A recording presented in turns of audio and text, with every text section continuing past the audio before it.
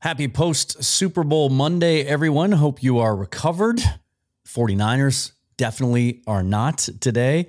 One can guess. We're going to talk about that a little bit today with my guest. Corbin Smith is joining me, the outstanding host of Locked On Seahawks and also writer for All Seahawks. You've read his stuff, I'm sure. You follow him on Twitter.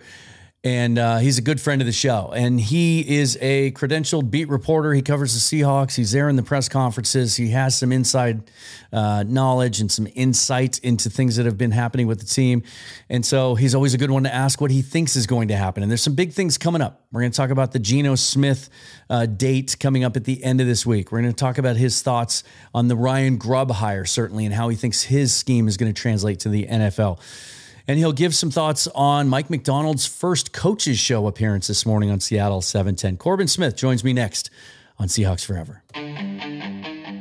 Welcome to the Seahawks Forever podcast. In-depth analysis on everything Seahawks. And now, here's your host, Dan Viens. Well, what'd you think of the Super Bowl? That was quite a game. It seems like, you know, I'm old enough to remember that long stretch. This is dating back even to my college days. I think late 80s, early 90s, through the 90s, where the Super Bowls often ended in blowouts. And at one point, the league even got rid of the bye week or the extra week in between, in part because they thought it would help kind of equalize things. But lately, I think it just speaks to the talent in the league and how tough it is to get through the playoffs and only the strong survive and that kind of thing. But man, these games always seem to go down to the wire. You can never count a team out when they're behind. Certainly that's been the case for the Chiefs. In their 3 Super Bowl wins, as Patrick Mahomes gets number 3. What a start his career is off to. I was reminded just the other day that he hasn't even turned 30 years old yet. That is crazy. What do you think it means for the 49ers? Let me know in the comments below. As they head into a shortened offseason now, a bunch of injuries yesterday. They have some aging players, some salary decisions there. Certainly this felt like a Super Bowl or bust year for them. And it'll be fascinating to see what path they take now over the next few months. As it will be for your Seattle Seahawks, new head coach, new offensive coordinator, new defensive coordinator. The staff is almost filled out. We're going to touch on a lot of that in just a minute with Corbin. Before that, hit that like button and the bell for notifications of all new episodes on the YouTube channel, and subscribe to the channel, of course. It's the number one best way to support me and the channel and the work that I do. If you prefer audio episodes, you can catch the show on any podcast platform. On Spotify, you can subscribe for less than $1 a month and listen to ad-free episodes.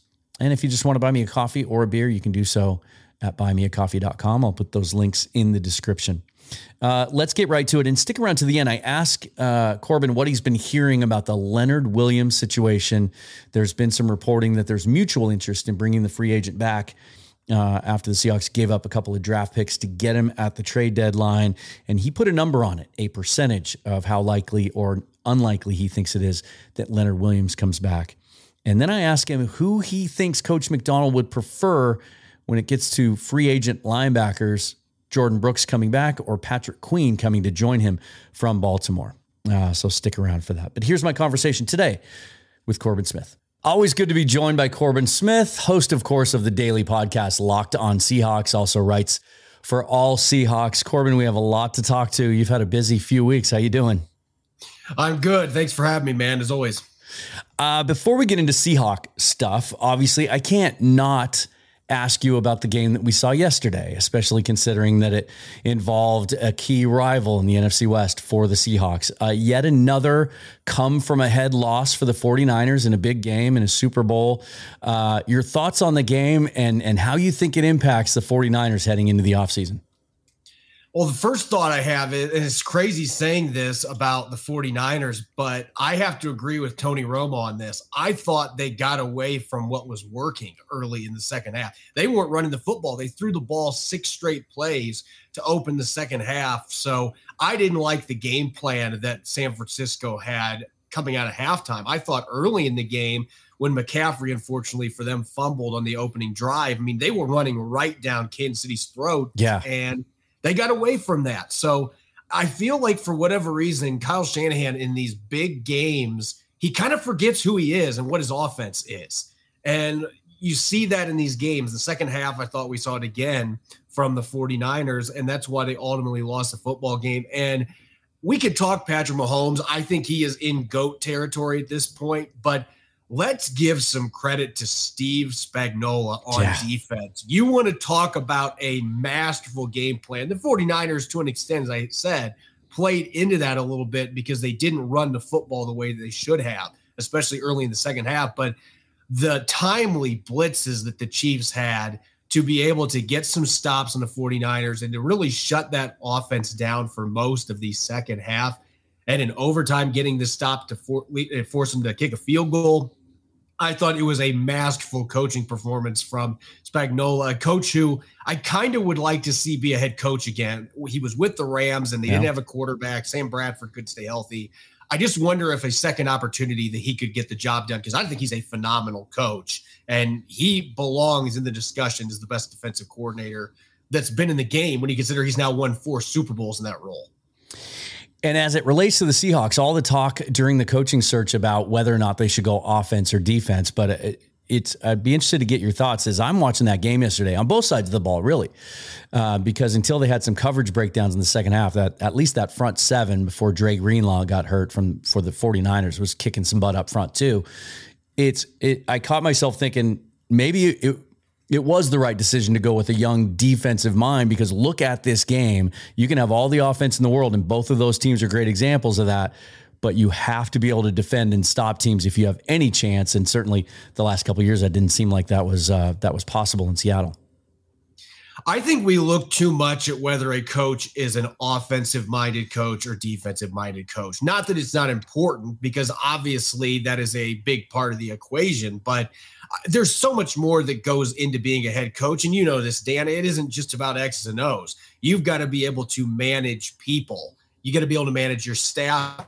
You got to be able to deal with the front office. You got to be able to deal with the other people in the building. You got to deal with the players first and foremost. Yeah. And so I think obviously offensive and defensive background, that is going to be a significant part of the equation. But I just think there's so much more to being a coach. I mean, we've seen coaches like Steve Spagnuolo, who is an incredible defensive mind, that struggled handling a lot of the other things that come with being a head coach. So, yeah, I think hiring a young defensive coach like Mike Macdonald, seeing what he did in Baltimore, it's exciting. But I'm really excited about the character they are bringing into the building, and a guy that he does it differently than what Pete Carroll did, but he certainly looks like he has the ability to be able to connect with people, and that's going to be crucial for him to have success in Seattle. And as we get into talking about the Seahawks coaching staff, I'm curious to get your thoughts on a couple of things. But this morning we got a little bit closer look, a little bit more in-depth conversation with Coach Macdonald. He was on what will become a regular appearance for him on Seattle Sports 710, the coach's show with Brock and Salk. About a half an hour conversation, pretty wide-ranging. They got into some personal background stuff, but also asked him about some of his thoughts football-wise and on this roster. What were your key takeaways from that conversation this morning? First and foremost, my ears perked up when he was talking about hiring Ryan Grubb, because first thing, I wondered if he was going to even answer that question, because we haven't gotten anything official from the Seahawks that Ryan Grubb has been hired. They have not released the coaching staff yet because they're still putting that together. Once they have it all assembled, then they will have an official release. But Macdonald didn't shy away at all. It's very evident that Ryan Grubb is going to be the offensive coordinator for the Seahawks. And I was most intrigued by his discussion on the idea of a growth mindset and chasing edges. And this isn't just about football. This is about life, Dan. The best of the best are the people that are always looking for new edges, chasing those edges. How can I stay ahead of the field? Even you and I as podcasters, we have to do that. What are ways that I can enhance my production? What are some ways that I can adapt to be able to roll with the times? And obviously it's a fast changing world. Same thing goes when you're looking from a football perspective. And Ryan Grubb, he really is the textbook definition of that. You go back and you look at what he did at Sioux Falls, his first coaching job at NAIA. he was an offensive line coach the first 3 years, and they had the most dominant rushing attack in the NAIA. They were a really good passing team the 4 years he was an offensive coordinator there. So he has been flexible with his personnel. We saw that at Fresno State. Eastern Michigan, he had 2 offensive linemen drafted as the O-line coach at Eastern Michigan. Everywhere he's been, as Mike Macdonald said today, everywhere he and Kalen DeBoer have been together, they have turned the team around quickly. They've made them winners. And what really has been the greatest asset for Ryan Grubb has been his ability to adapt and be flexible with the personnel that he has. So he said that this offense he expects is going to be a little bit different in Seattle, and you would expect that with the running backs they've got. But he mentioned it. This was running off. They might not have ran the football a ton, but when they did, Dylan Johnson averaged 5.1 yards per carry this year. So he doesn't have any reservations. He expects this to be a physical running football team that's going to be able to take their shots downfield, and they're going to be efficient, checked off all those boxes. I loved how candid he was about that. Sometimes coaches aren't, but he was up front. Hey, this is what this offense needs to look like for us to be successful. And I think Ryan Grubb is the type of adaptable coach with a growth mindset that can make that happen. It was such an interesting process, very mysterious. You know, we had to glean a lot from reading between the lines because the Seahawks did, as they usually do, such a phenomenal job of keeping things quiet. And we didn't have a lot to go on. But now that it's all in the rearview mirror and we know that Grubb's the guy, and you look back over that process and you know, there were the reported interviews with Chip Kelly late in the process, the request to interview Mike Kafka, and Kafka ending up getting a promotion and title by the Giants as a result of that. Do you feel like it was a process and there was a moment in there where maybe they weren't sure that Grubb was going to commit, or do you think he was the guy from day one? And that John just wanted to work through the process? Because Bob Condotta reported that what really pushed this thing over the finish line was Coach Macdonald himself really kind of, you know, running full speed ahead with his recruiting pitch, trying to get Grubb because he felt like he was the guy. Yeah, it was about assertiveness from Mike Macdonald. And I think that there were, I don't know what you want to say, there were reservations, but I mean, just think about the situation that Ryan Grubb was in. And I know that a lot of Washington Husky fans aren't very sympathetic about this because they look at what Kalen DeBoer did, just promptly going to Alabama the way that he did after all the words that he had that ended up being empty about wanting to continue building at Washington. I mean, that's the way that this process works, unfortunately. And Ryan Grubb, think about the situation that he was in. He introduced himself as the offensive coordinator last Wednesday at a signing day event at Alabama. And I'll admit, I was one of the people that when I heard that and saw that, you know, I think in the back of my mind, you know, maybe he's not out of the equation here, but this seems like he maybe is ready to go to Tuscaloosa and really move forward here. But the more information that started to come out, trickle in on Thursday and early Friday, it's like, you know, this name is still out there, and he's doing what he's got to do down in Tuscaloosa just to save face, and it stinks. I can't imagine how awkward that situation was for him, knowing that he was still thinking about this possibility of being a Seahawks offensive coordinator. But Mike Macdonald was really the one that pushed the envelope here, and he was chasing edges in his hunt for a coordinator, and that's what he ended up doing. He made the right pitch, and he was able to persuade Ryan Grubb. And I think that it certainly helped that he loves being in Seattle, and I don't think he wanted to coach in Alabama. I really don't. I think he wanted to stay in the Pacific Northwest. So I think Mike Macdonald pushed the right buttons, and I'm sure he mentioned the quarterback situation as well. I mean, I know a lot of 12s out there are thinking he's going to bring in a rookie quarterback. Let's start fresh. I've seen some people saying, hey, it's Drew Lock season. I can't see that being part of the pitch. I think Geno Smith had to be a big part of that.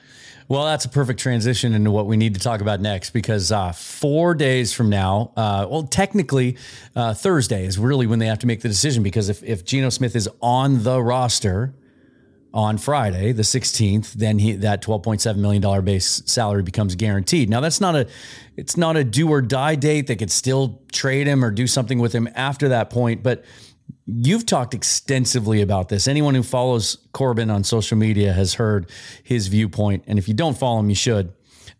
You're very pro Geno Smith and view him as an asset. What does your gut tell you right now? And even the things that you're hearing about which way the Seahawks are leaning as they face that date?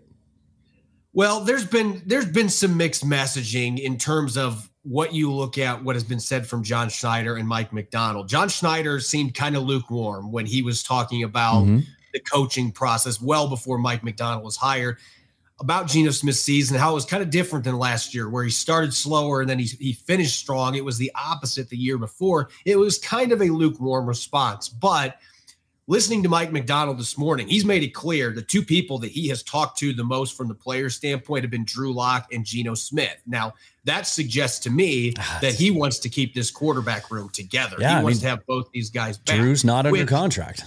I would not have an issue with that. Drew Lock is still a young quarterback, and he showed you he can win if he has to step into spot duty. I have not seen enough from him to suggest to me that he's as good as Geno Smith, though, and that's going back with practices I've watched. Geno Smith has just been the better player. Yeah. And you look at the last 8 weeks of the season, Geno Smith was as good as any quarterback in the NFL, Dan.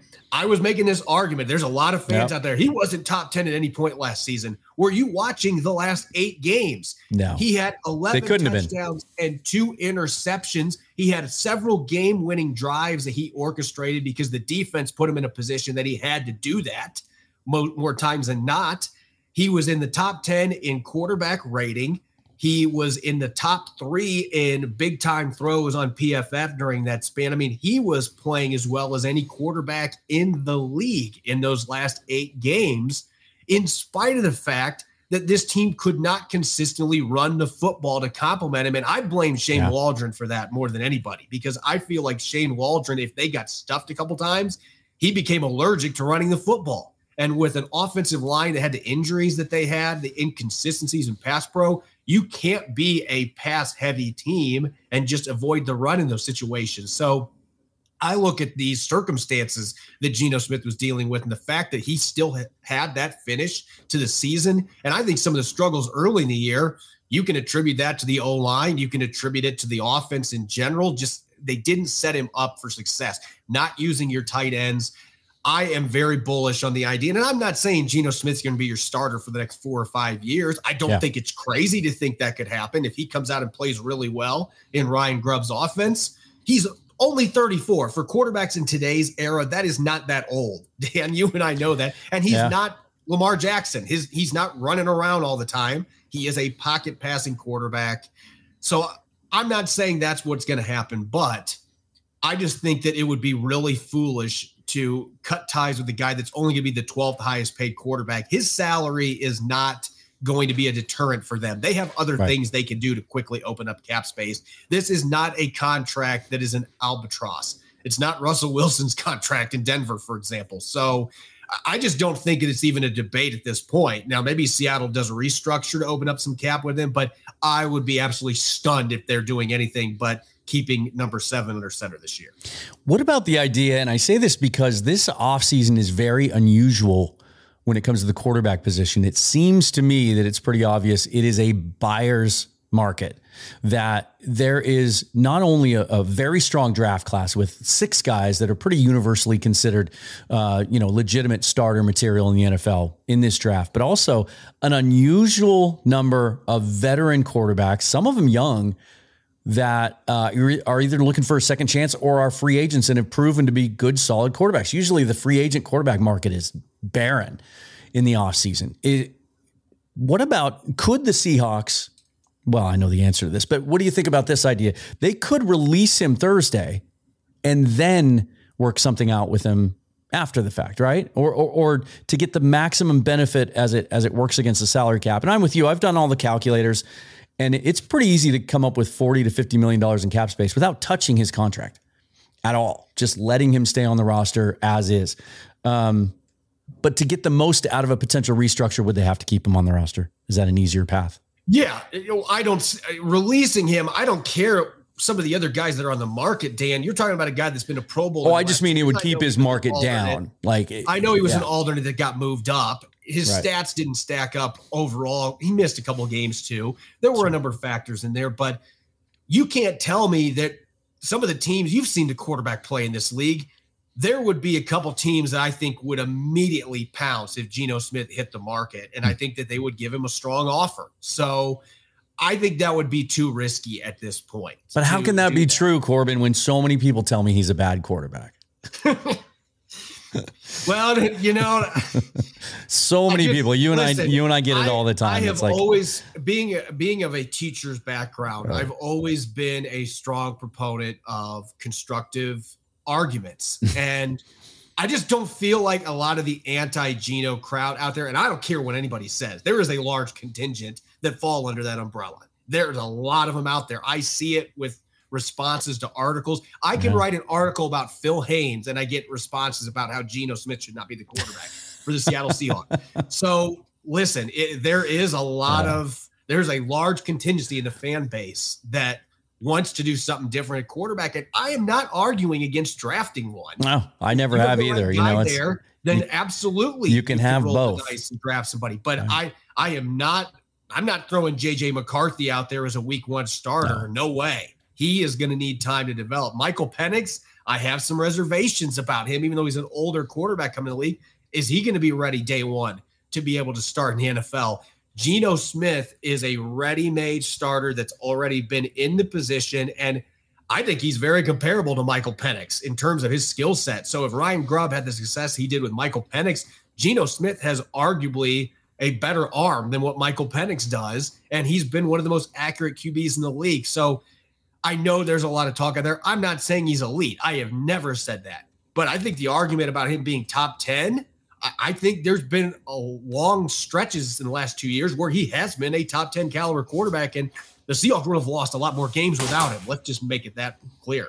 Oh, absolutely. I keep coming back to this stat too. When you mentioned earlier, like lack of support, and I think it's he was 12th in the league in points per drive, but the Seahawks were 31st in the league in number of drives per game and 32nd in the league, if I'm not mistaken, in number of plays per game.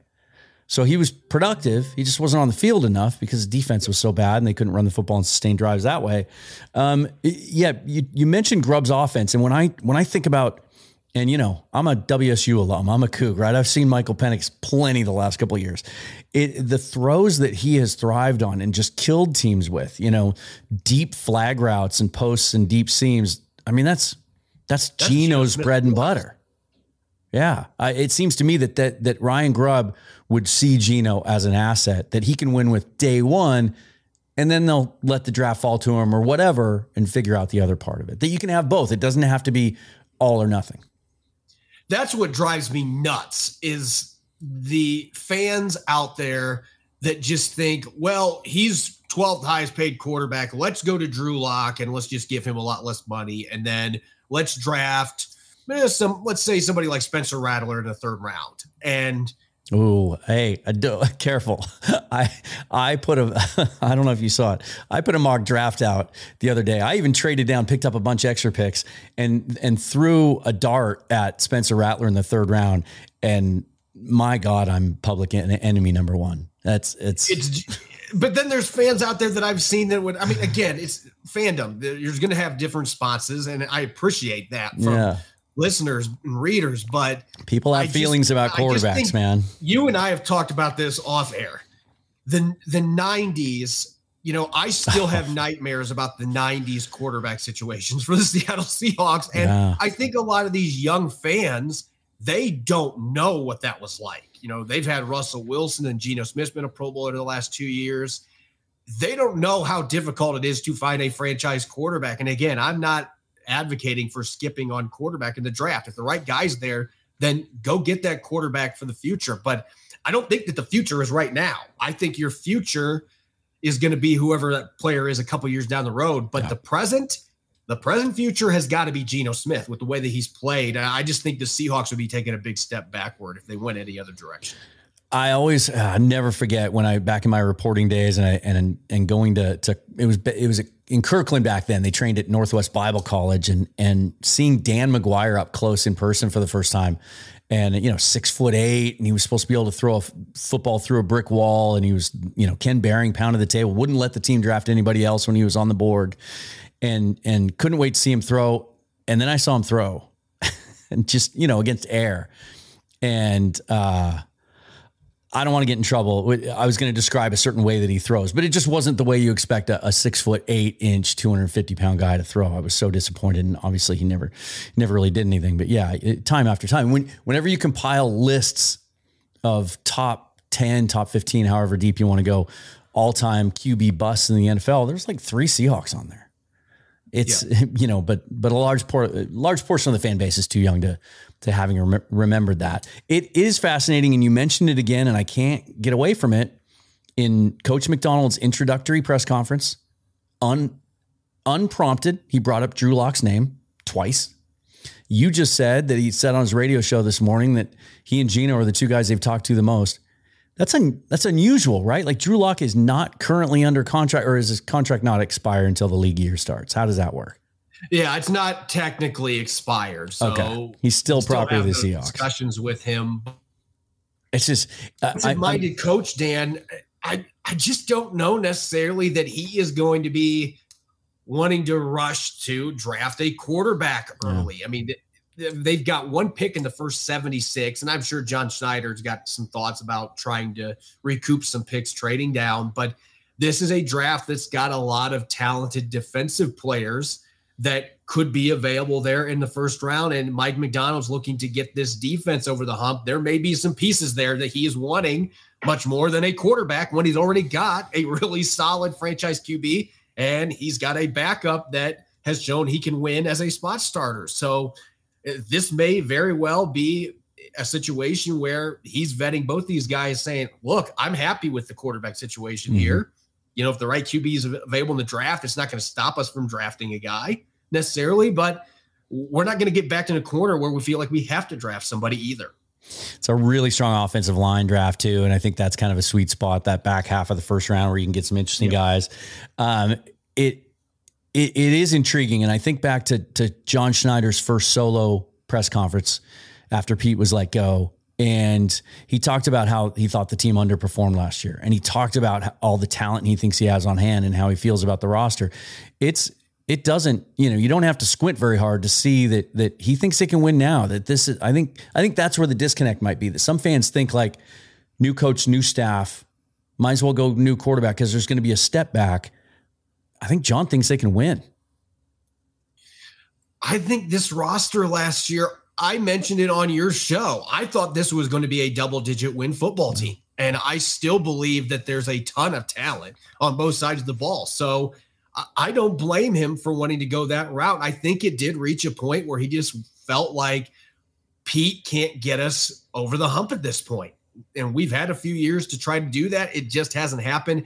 He wanted a fresh voice. And whether you want to be selfish or not, I think he wanted to be able to hire a coach. And he didn't hire Pete Carroll. So this was that opportunity. Now there's more pressure on him because this is your guy you hired. But I think that he's looking at the roster like, hey, I've done my job assembling the roster. And this group underachieved last year. So changing the coaching staff and making a few subtle changes to the roster, having another quality draft, we can quickly be right in the mix contending. So I understand that viewpoint and I agree with it. Now we just got to see if Mike Macdonald and his staff can get that out of these players. When Pete Carroll, I didn't feel like he could. I mean, this is when I knew the Pete Carroll situation had a chance to be the end. That game against the Pittsburgh Steelers. Yeah.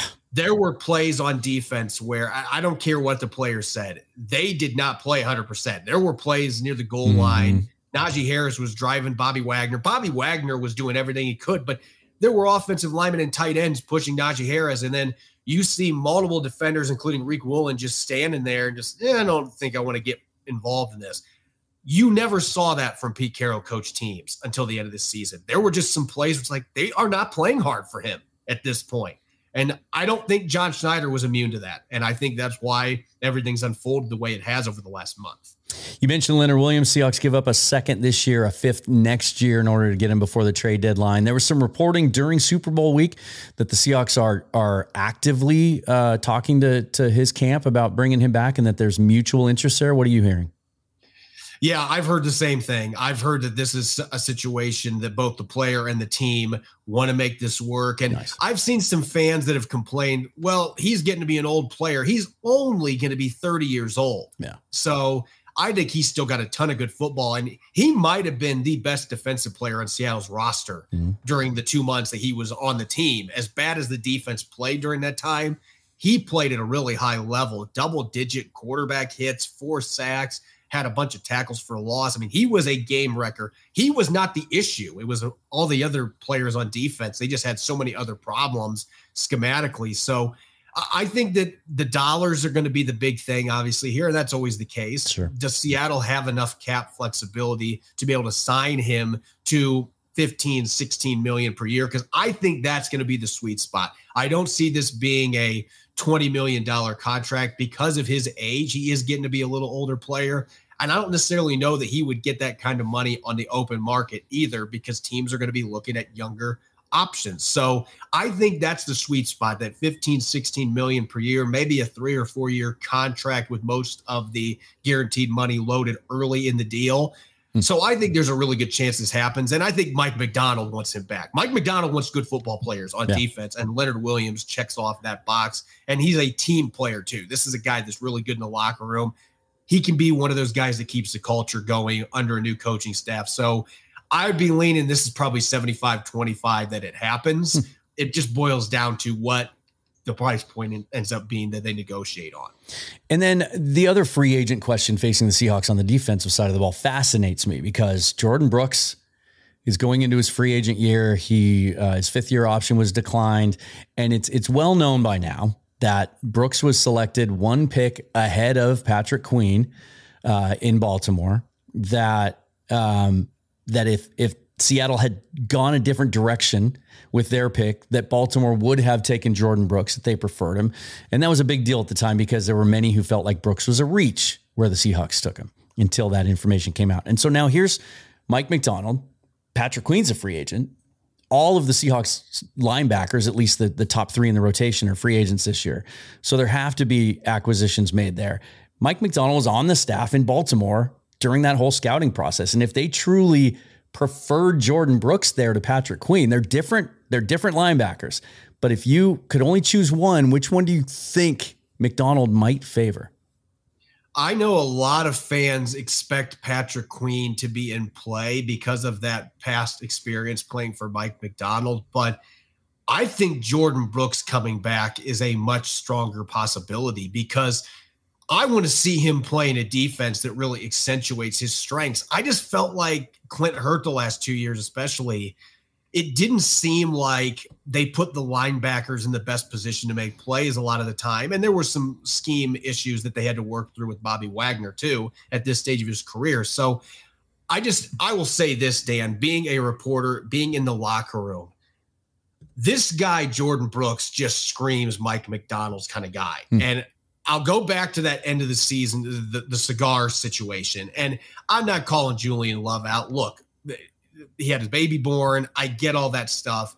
I didn't agree with it necessarily. I would have done it outside of the locker room when they were going out to the plane. That's what I would have done. Yeah. But that's just my opinion. These guys are NFL. They're grown men. They can do what they want to do.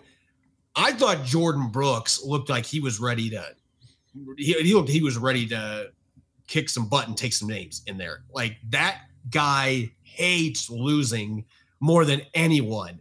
You see him in the locker room after losses, like, he wears it on those broad shoulders. Like, he does not want to lose.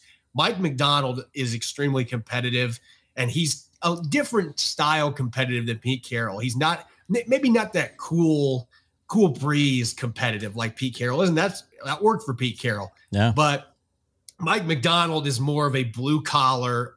I'm to get after it. Let's go, let's win. Just a different mentality. And I think Jordan Brooks, that's exactly the kind of mentality that he brings. He is a workmanlike player that just wants to win. So yeah, Patrick Queen could come back, but I think it's going to be more expensive to go in the free agent market to get a linebacker than it's going to be to try to re-sign Jordan Brooks. And I think Brooks wants to be back and playing for Mike Macdonald. I just think those two are going to hit it off. So that is a prediction I have, that Jordan Brooks will be back this year. Well, Coach Macdonald did mention today on his show that they'll be doing a lot of hard work this week, getting the rest of that staff finalized, and then I'm sure we'll see all those releases and names come out. And now that most of that's in place, now you can actually start paying attention to the combine and the draft instead of all of these coaching changes. Corbin, it's always great to have you on the show.